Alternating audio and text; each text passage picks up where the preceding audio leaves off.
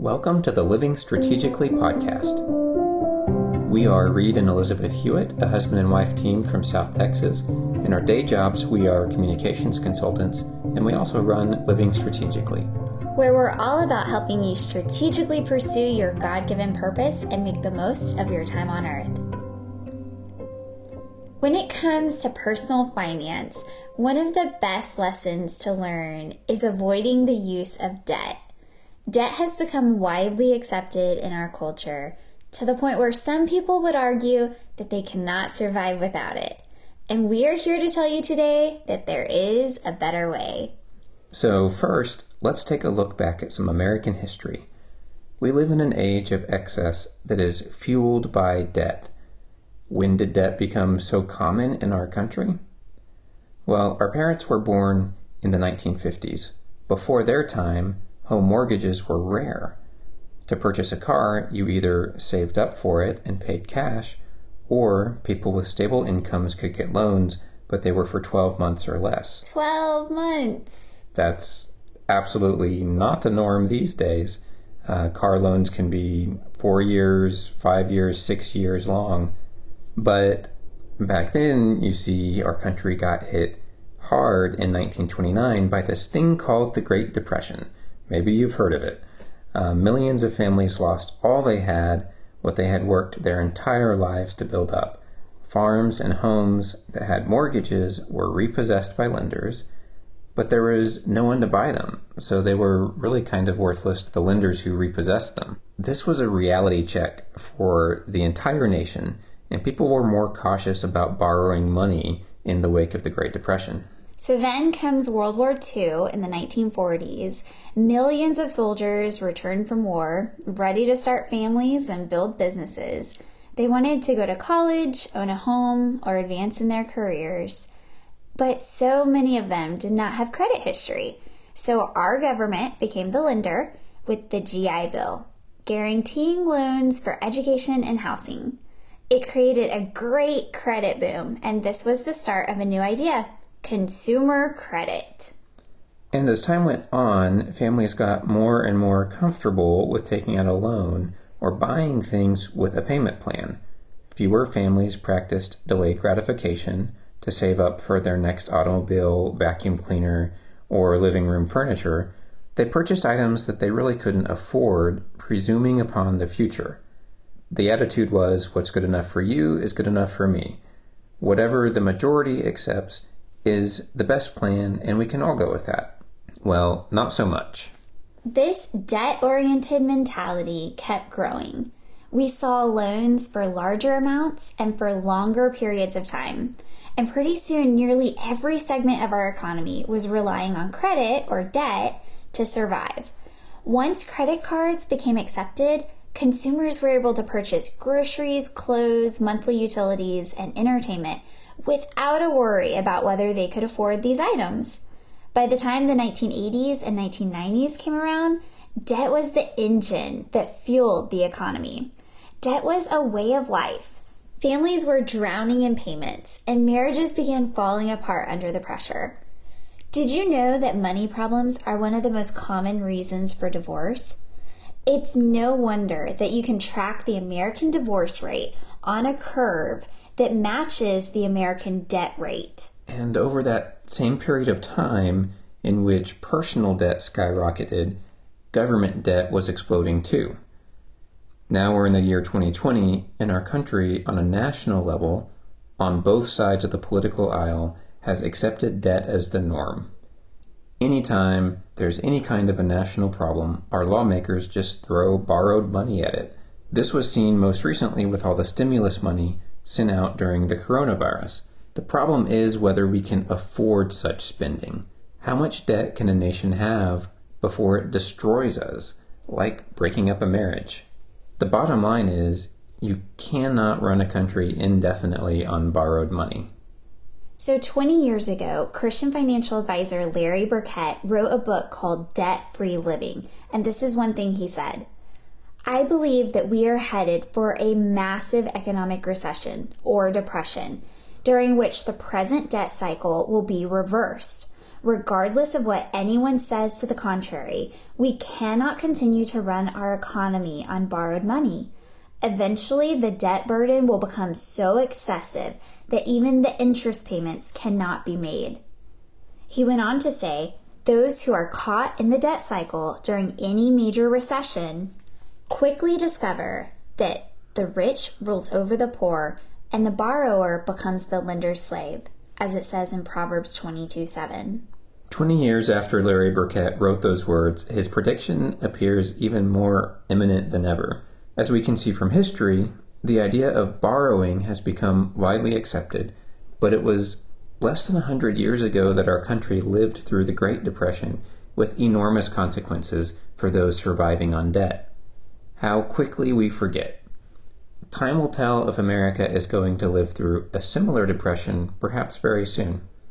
In the context of Scripture, though, debt is never called an actual sin, but we are warned against it, and it's associated with bondage. In Nehemiah 5:2-5, the Jewish people cried out in a time of famine because they were drowning in debt to pay taxes. They had to mortgage their fields and vineyards and homes to buy food, and some even had to sell their children into slavery. Verse 5 says, and we are helpless because our fields and vineyards belong to others. It's so sad to read about their terrible situation. It shows how bad things can get when we don't follow God's wisdom. And it makes us wonder, how did the Jewish people get themselves into such a mess? Well, one key is found in Deuteronomy, when the Lord is setting up the foundational commands for the nation of Israel. Deuteronomy chapter 28, verse 1 says, Now it shall be, if you diligently obey the Lord your God, being careful to do all his commandments which I command you today, the Lord your God will set you high above all the nations of the earth. All these blessings will come upon you and overtake you if you obey the Lord your God. And it goes on to describe how their cities will be blessed, their land will be fruitful, their children will be blessed, their flocks and herds, the produce of their land will be abundant, their enemies will be defeated, and basically they will abound in prosperity, and God will bless the work of their hands if they do things God's way. But then in Deuteronomy 28, verse 15, it says, But it shall come about, if you do not obey the Lord your God, to observe to do all his commandments and all his statutes with which I charge you today, that all these curses will come upon you and overtake you. And it goes on to say that they would be cursed, their offspring, their produce, their herds, their flocks. They would be cursed with sickness and famine in their land. Their sons and their daughters would be sold to slavery, and they would be oppressed and crushed continually. So we see the consequences of disobedience to the Lord's commands. We see the bondage that happens with debt. We also see an important comparison for the nation as a whole. Deuteronomy 28:12, and you shall lend to many nations, but you shall not borrow.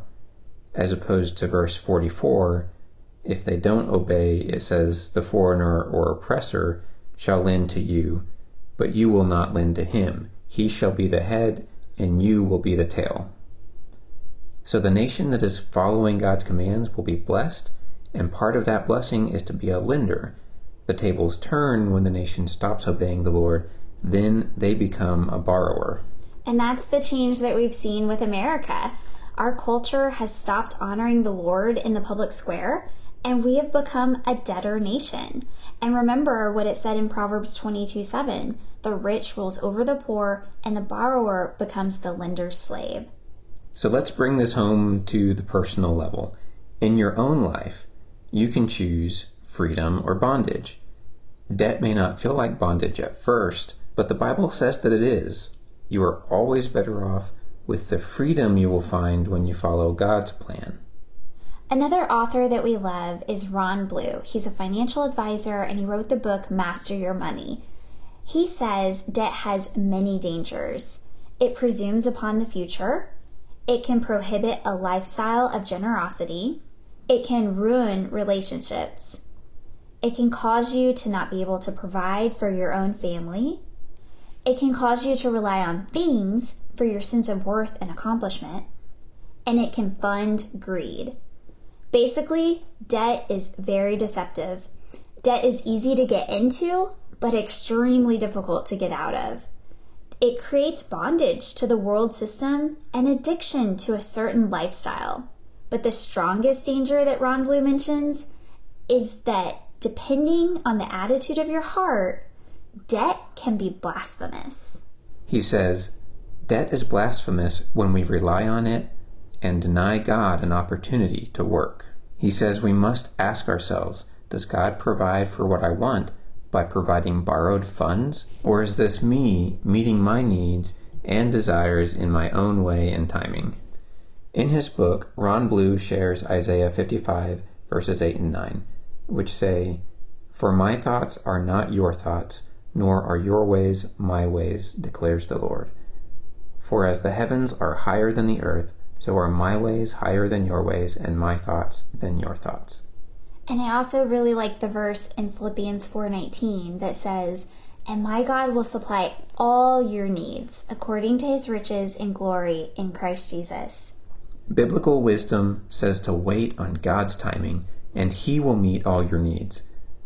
But remember, his ways are higher than our ways, so things may look differently than what we're expecting. When we purchase things on credit, it's not a sin.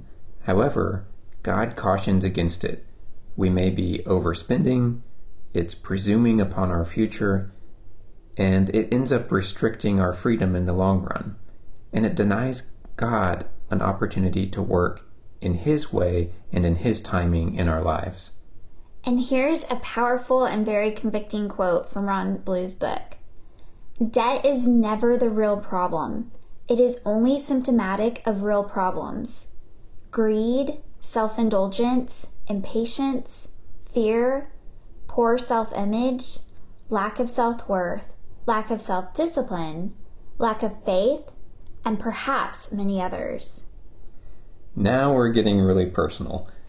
If I have a debt problem, do I really have to dig down and uncover the underlying cause? That's kind of a scary thing. But following biblical wisdom will change our behaviors.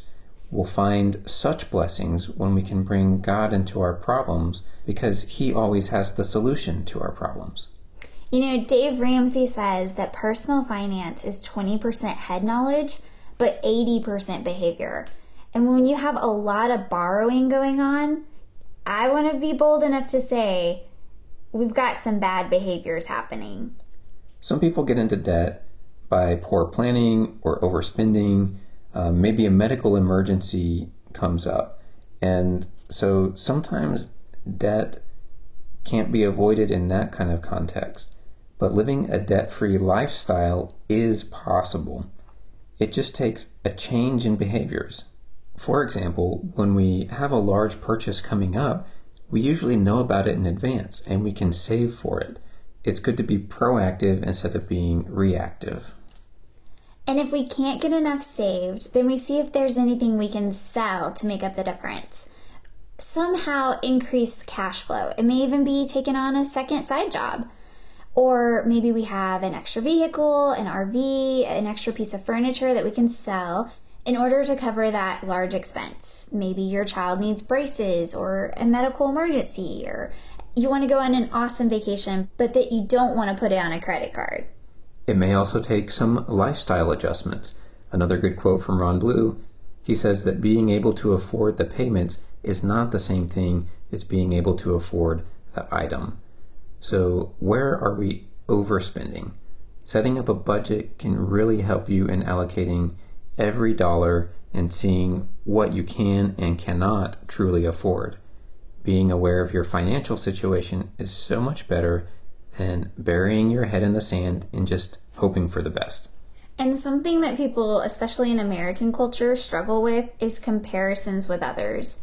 If your neighbor is drowning in debt, it's a good thing to keep in perspective. I mean, we may not know, but a lot of people in our neighborhoods are. So just because they have awesome cars doesn't mean they can afford it. One of the 10 Commandments says that we shall not covet our neighbor's stuff.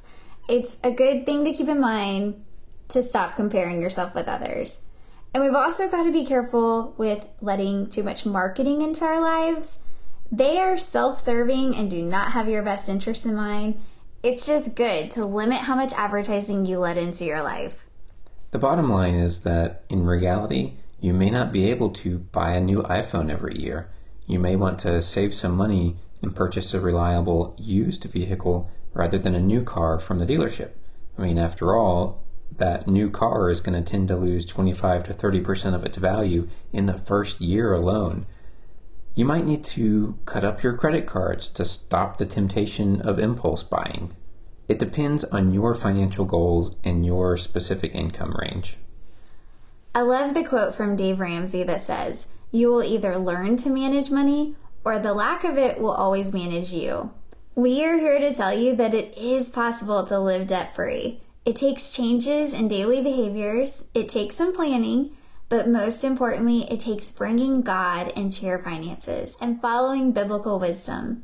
As we've seen today, the Bible says debt is a form of bondage, and therefore it is wise to avoid it. Borrowing is hazardous to your financial health. If you've been inspired to take a closer look at your financial situation, we recommend signing up for Financial Peace University. It's a course by Dave Ramsey that will absolutely transform your finances. It's not free, but it is so worth every penny. We went through Financial Peace University when we were early married, and it set us up on a great foundation. You can watch the 9-week class online, or you can join a class at a local church in your area, and you can find out more about it at financialpeace.com. This is not a paid endorsement. We just like recommending this great resource because it really can change your financial outlook. And also in today's episode, you've heard us mention 2 books that we highly recommend: Debt-Free Living by Larry Burkett and Master Your Money by Ron Blue. You'll find links in the show notes below to both of those resources. Get yourself a copy and learn more about what the Bible says about managing money and possessions. And join us next time for our final episode of our current podcast series, where we talk about reaching financial freedom. All right, y'all. Until next time. Keep living strategically.